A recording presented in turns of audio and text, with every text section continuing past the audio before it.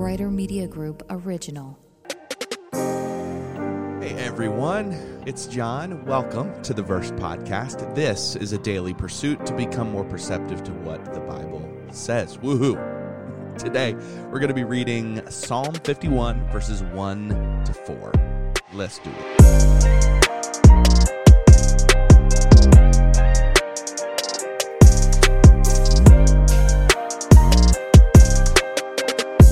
What guilt right now are you bearing? What burdens are you carrying because of this reason, that you can't forgive yourself?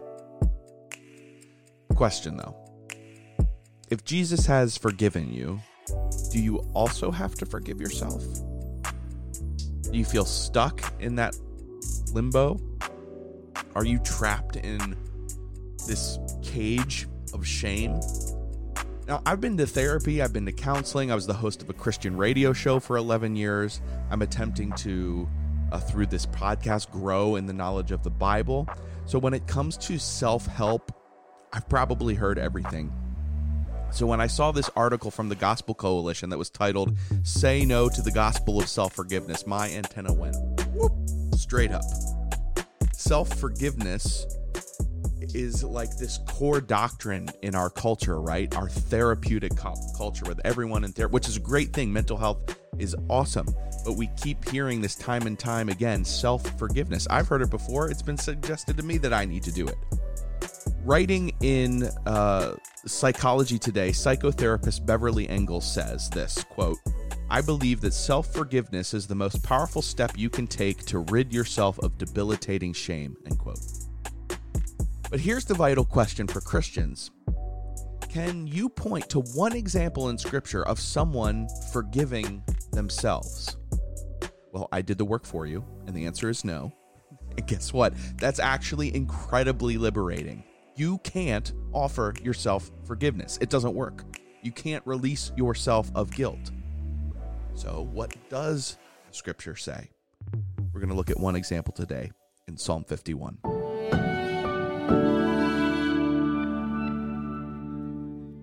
Psalm 51 is a repentance psalm, and the one that is probably the most poignant psalm of David. It rises out of one of the most terrible instances in the Bible. David wrote this right after Nathan, the prophet, went to him and confronted him with his sin with Bathsheba. In case you're unfamiliar with that story, David committed adultery with Bathsheba and then arranged to have her husband Uriah killed in battle. And then he kept his mouth shut. Several months later, David was confronted, and he cries out to God. It's a direct, honest model of how to ask for repentance. This is what came out of that confrontation. So let's read. Psalm 51, verses 1 to 4. Have mercy on me, O God, according to your steadfast love, according to your abundant mercy. Blot out my transgressions. Wash me thoroughly from my iniquity and cleanse me from my sin. For I know my transgressions, and my sin is ever before me. Against you, you only, have I sinned, and done what is evil in your sight, so that you may be justified in your words and blameless in your judgment.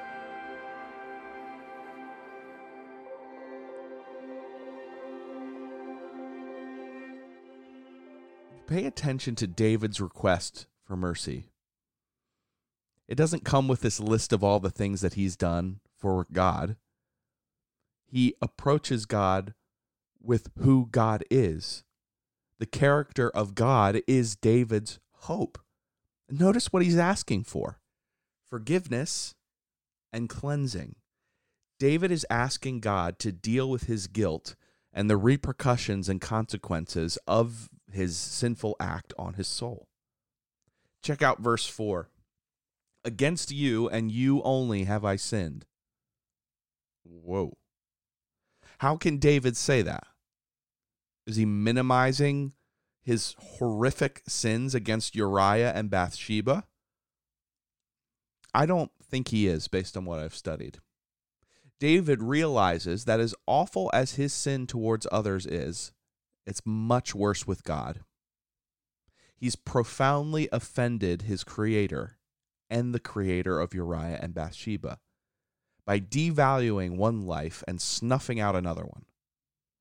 He offended God with his wicked actions. Every sin is a sin against God. What is David not doing here? Forgiving himself. He was confronted with his wickedness and went right to God. And this attitude to a culture today is completely shocking. It was then and it would be now. See, there's no category of self-forgiveness in the Bible. Your shame and guilt don't depend on your abilities to forgive yourself. Is guilt plaguing you? Seek forgiveness from those who you have sinned against. Seek forgiveness from God, who has purchased your salvation through the death of Jesus. Celebrate your forgiveness.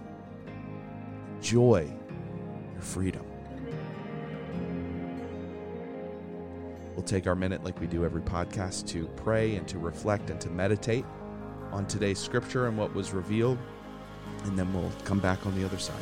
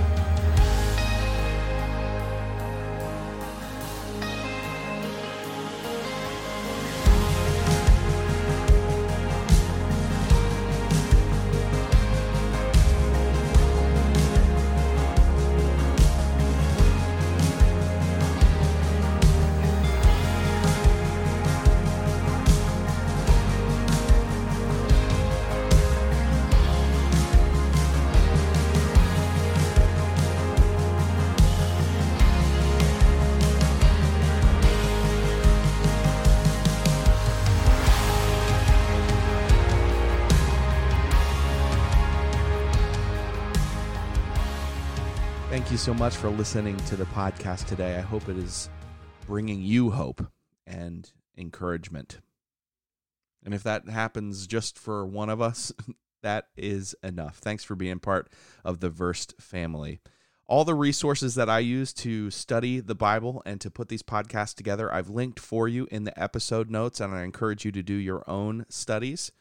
And I've also got a form there for you to submit a verse you'd like me to read and study in a future episode, if you'd like me to do that. And ask any questions you have about the Bible or Christianity. I would love to dive into those.